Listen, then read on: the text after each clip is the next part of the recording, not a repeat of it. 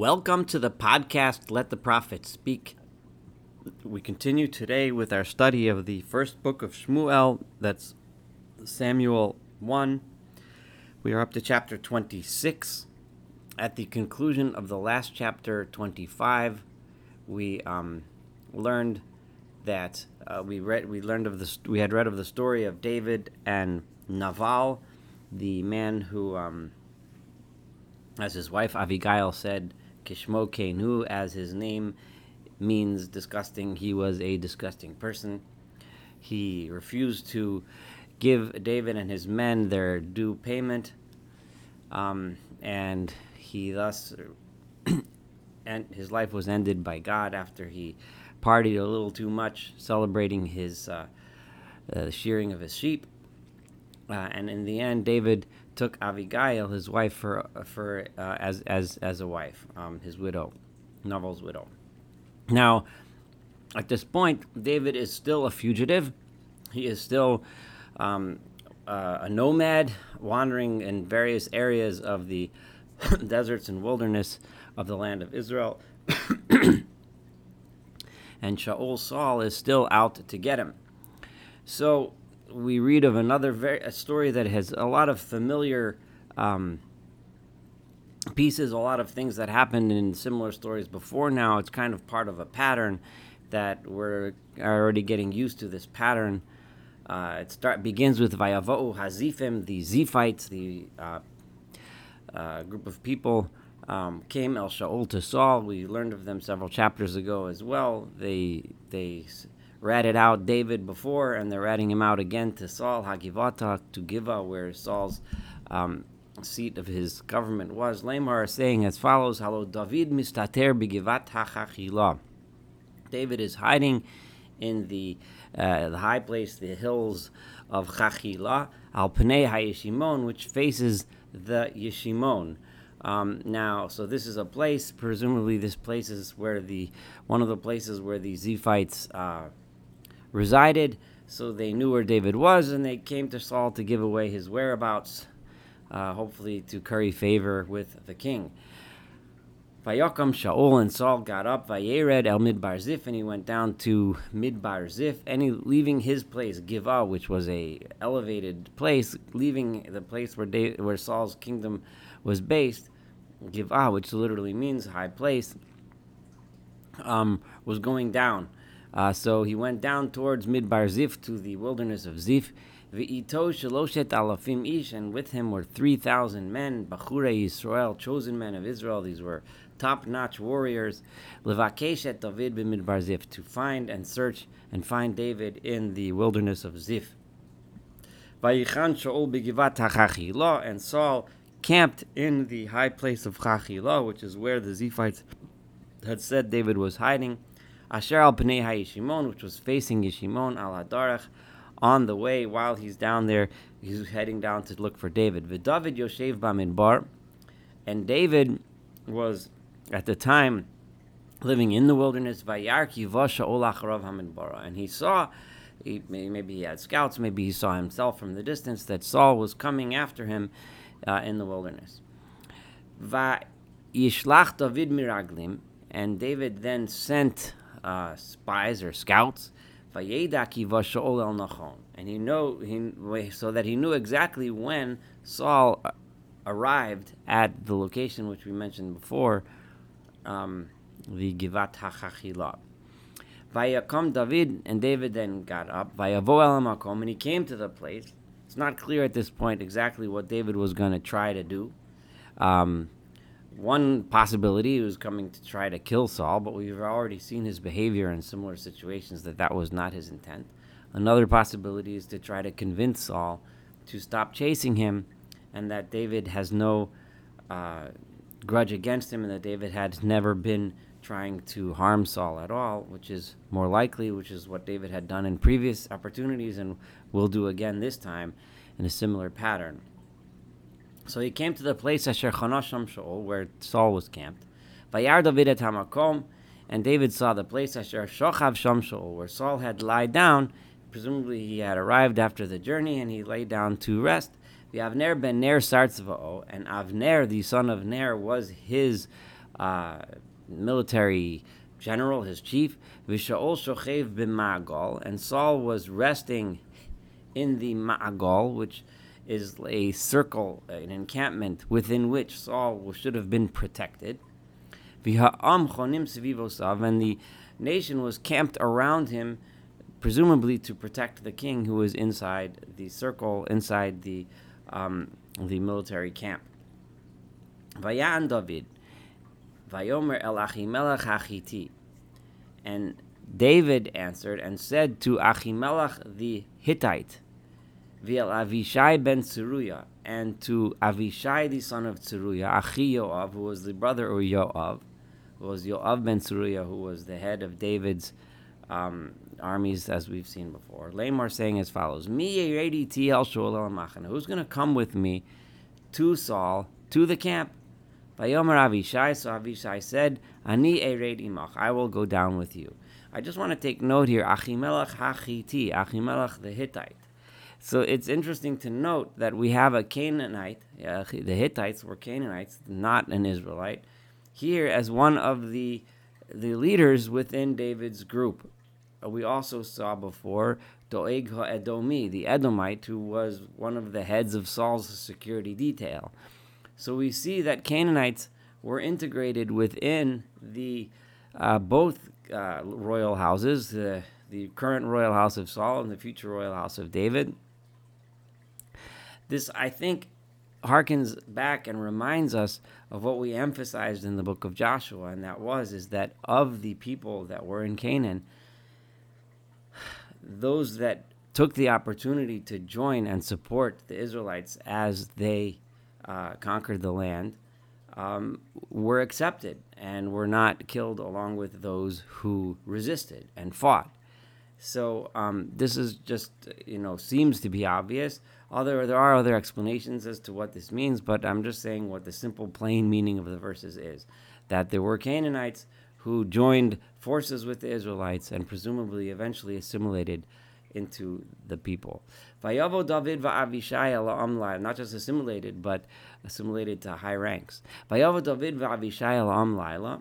So David and Avishai came in during the night. V'hinei Shaul shochev, and Saul was then sleeping at night. Yashen b'ma'agal, he was sleeping in the circular encampment.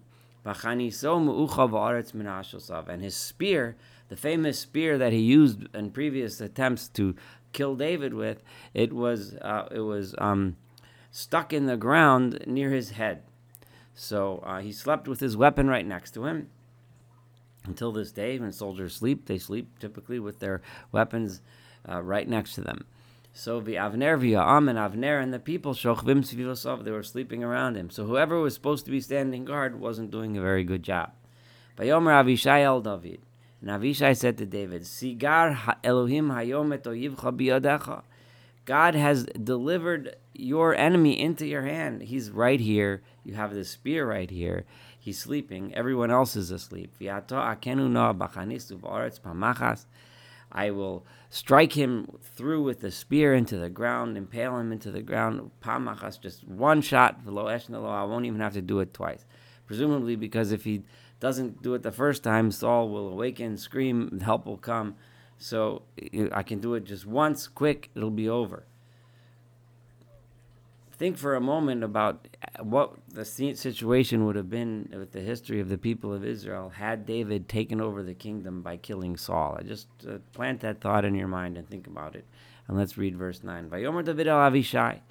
David said to Avishai, Al tashchitehu, do not kill him, do not destroy him, do not commit any acts of violence against him. Ki mi shalach yado b'Mashiach Adonai v'nika.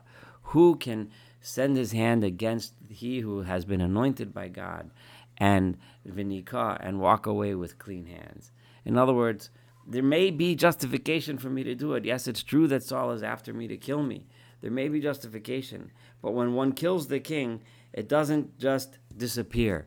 The rest of history remembers that I killed the king, and I don't want to be remembered that way. I don't want that to be the way I ascend to the leadership position that I'm destined to ascend to. Vayomer David, and David said, this is verse 10, Chai Adonai, by God, by literally means as God lives, It's just a way of swearing by God's name. Ki'im Adonai yigafenu, that only by God himself will he be struck down. O yomo yavo vames, or his time will come, he'll get old and he'll die. O vamilchama, or he'll die at war. Yered v'nispa, he'll go down to battle and get killed in battle. There's many ways God can take him down. Yigafenu, the first choice, seems like through illness, or he'll just die of old age, or he'll die in battle. There's plenty ways that Saul can die without me being responsible for killing him. Chalila li, God forbid, may Adonai, that I should do this. Mishloach adi b'Mashiach Adonai, that I should send my hand against God's anointed one. I do, though, want you to take the spear that is at his head, and the jug of water that is at his head, presumably there for him to drink in case he were to wake up during the night and be thirsty. And let's go. Similar to the story before, which we learned several chapters ago, when David met and Saul was relieving himself in the cave, David just cut a piece of his cloak and walked away without taking the chance to kill him. David took the spear, Shaol, and the jug of water that was at his head, and then they left. No one knew, no one saw, no one woke up. They were all sleeping. The deep sleep of God had fallen upon them. This gives the sense that it was some kind of a miracle, that the people were just asleep, deeply asleep, or the sleep of God. But what this really means is Tardemat Hashem, meaning it's just the deepest depths of sleep, the slumber of God, meaning the deepest depths of sleep had fallen upon them. Vayavor David ha'ever, and David then passed over to the passage to the other side, meaning to the place where his camp was. Vayamod al rosh ha'ar merachok, and he stood on the top of the mountain at a distance. Rav hamakom b'neiam, with a large amount of space, a distance between them, so that he can communicate, but be far enough that Saul could not reach him with his weapons. Vayikra David el ha'am, and then David called out to the people that were gathered with Saul, Vayel Avner ben Ner, and to Avner ben Ner, who was Saul's general, Lamor, saying as follows: Halo sa'aneh Avner, Avner, are you going to answer me? Vayan Avner vayomer, and Avner then answered and said, Mi ato karas el hamelech, who are you calling out towards the king? Who do you think you are? And who are you? Vayomer David el Avner. David said to Avner, Halo ish ata, you're a man, meaning you're a big guy, you're an important person. Umi kamocha b'Yisrael,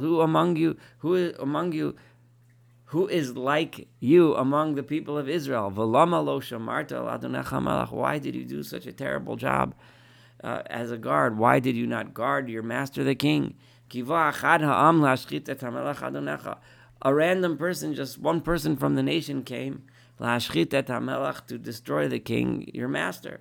And you were slept on your watch duty. What kind of a general are you? Lo tov hadavar hazeh asher asisa. This is not very good thing which you have just done. Chai Adonai, as God lives, ki v'nei maves atem. You all deserve death for dereliction of duty.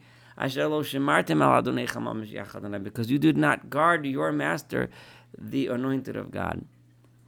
Now go ahead, look. Where is the king's spear? And the water bowl that was lying at his head. So, if you think I'm just, full of hot air and I'm just babbling now from a distance where I'm safe, look, we'll check out where the spear is, and you'll see that I was right there in the middle of the camp, and I could easily have killed your master Saul. Now Saul, who was listening, immediately recognized that this was the voice of David. Remember David, who he'd spent so many times listening to his song and so on. He hears the voice of David. Vayomer hakol chazeh b'ni David. Is this your voice, my son David? Vayomer David, and David said, Koli, this is my voice, Adoni HaMelech, my master the king. It's impossible not to think of the imagery. These words are so similar to the words that Isaac said to Jacob when Jacob dressed up as his brother Esau, and he said, "Is this your voice, my son Esau?" And Jacob answered, yes, this is your son. And this is very similar language used here. And it gives you the feeling, the image. There's two ways to understand Saul's reaction here, and his reaction on numerous occasions where he encountered David. He was basically humiliated by David. And then he would make a promise, David, I'm not going to hurt you. And he seemed to repent from his anger and turn away from his wrath and his arrogance. And for a momentary, fleeting few moments, he seemed to recognize that David was not his enemy and that he should stop this assault on David. So one is to say that that Saul's reaction is completely and totally dishonest. And he's simply saying that because of the circumstances of the situation, because he doesn't have a choice. He was vulnerable, and he can't get at David right now in these circumstances. So he promises David, come back, right? Another way of understanding is that deep in Saul's heart, there still remained a little bit of that love for the David who really helped make him successful to the extent that he was successful as a king. David helped him get there. And he had a little bit of positive feeling, which was genuinely aroused for these few fleeting moments until he became, of course, angry again later. And that seems to be a repeating pattern. And I'm going to choose the second path here because the way the verses are written, it seems to be describing to us how Saul's heart was touched. First, he got slammed down. Yes, this was a reaction to the fact that he almost got killed. And he was humbled. Humiliated is a better word. But then, somewhere in his heart, that aroused this feeling of positivity towards David. Vayomer. And he said, Lama ze Adoni rodef acharei avdo. This is David's response to Saul. Or in other words, Saul says, is this you, my son, David, in such a loving words? Meanwhile, he has 3,000 soldiers about to kill him, or trying to. So David says, why are you running after your servant? What have I done? And what evil have I committed with my hand? In other words, I have done nothing to you. Now, listen up, please, my master the king. To the words of his servant, me, David.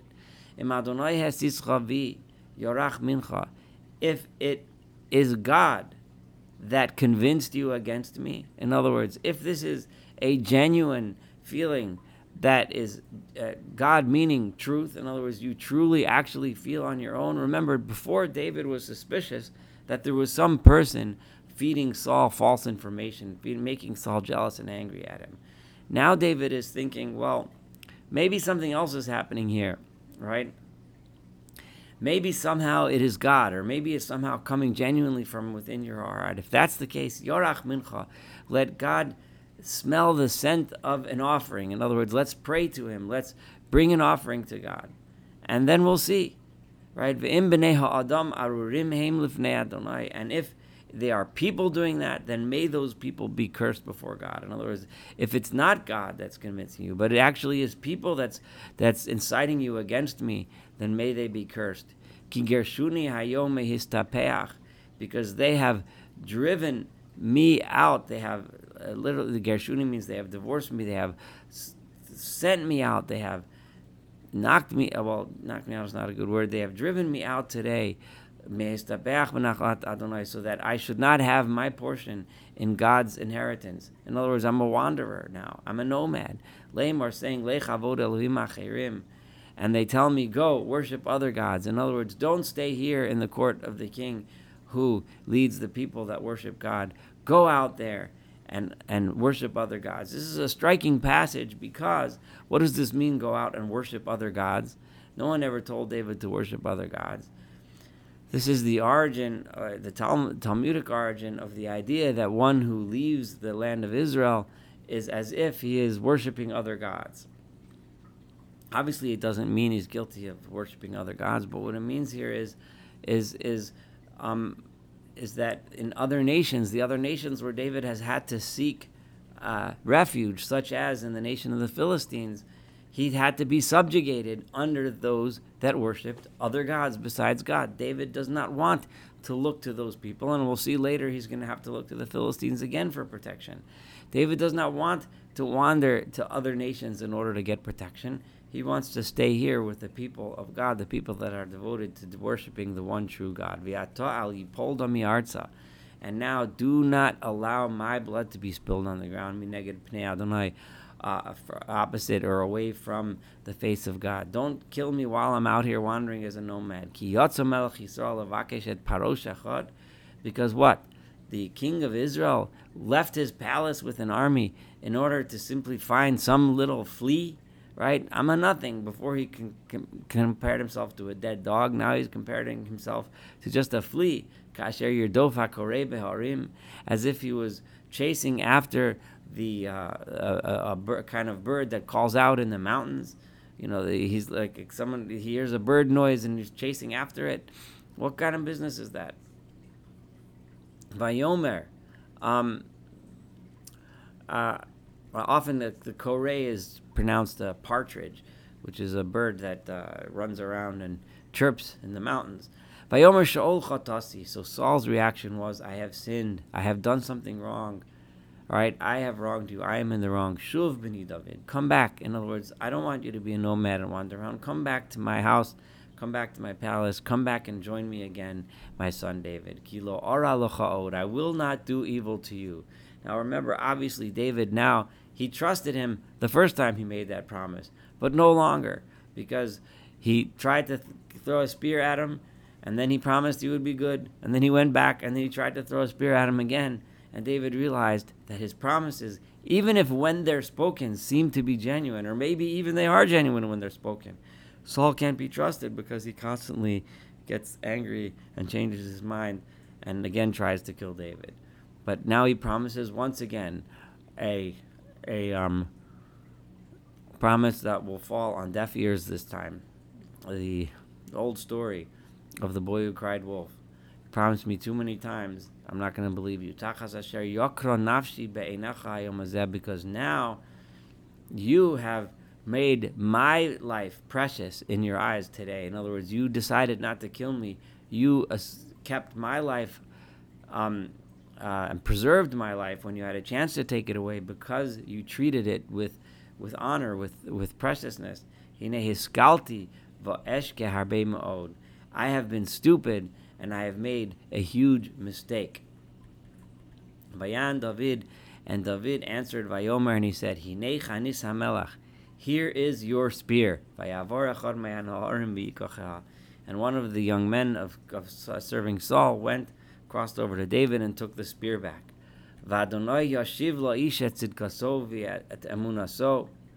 And God will repay to the man, to every man, his righteousness, his proper actions, and his trustworthiness. Asher netancha Adonai hayom biyad, v'lo avisi l'shloach yadi b'mshiach Adonai. Because today, in other words, this time, who is the man, right? Who acted righteously and acted in a trustworthy way? That was me. It was not you. So God will reward me. In other words, I am not going to be the one taking it. Here's your spear. Take it back. I'm not using this spear to take revenge against you, right? Rather, it is God who will decide who was the tzaddik, who was righteous, who was trustworthy. Because today, I did not take revenge and I did not send my hand against. In other words, I did not act violently against the king who was anointed by God. Just like I raised your life, in other words, I valued your life and did not kill you today. In my eyes, I made your life valuable. I considered your life important. I look to God that He will consider my life valuable. He will save me from everything. So if you try to kill me again, in other words, I'm not trusting your promise. I'm running. I'm out of here. But if you try to kill me again, I'm not worried, because God is going to value my life in the same way that I valued yours. Vayomer Shaul el David. Saul said to David, Baruch atah b'ni David. Blessed are you, my son David. Gam aso ta'aseh. You are going to be successful. Gam yachol tuchol. and you will be able to prevail. You will prevail in the end. You will win this. In other words, Saul again recognized that David is going to eventually be king. Vayelech David ledarko. David went on his way, V'Shaol shav leMekomo, and Saul returned back to his place, because he could have asked his 3,000 men to take chase. He didn't do that. He went back. A very temporary fulfillment of his promise. And as we've seen before, every time he makes this promise, whether it's genuine or not, however you look at it, the bottom line is clear that he makes the promise and then he violates the promise very quickly again. This concludes chapter 26. Thank you so much for studying it together with me. Looking forward to studying chapter 27 together and, of course, the rest of this wonderful book of Samuel.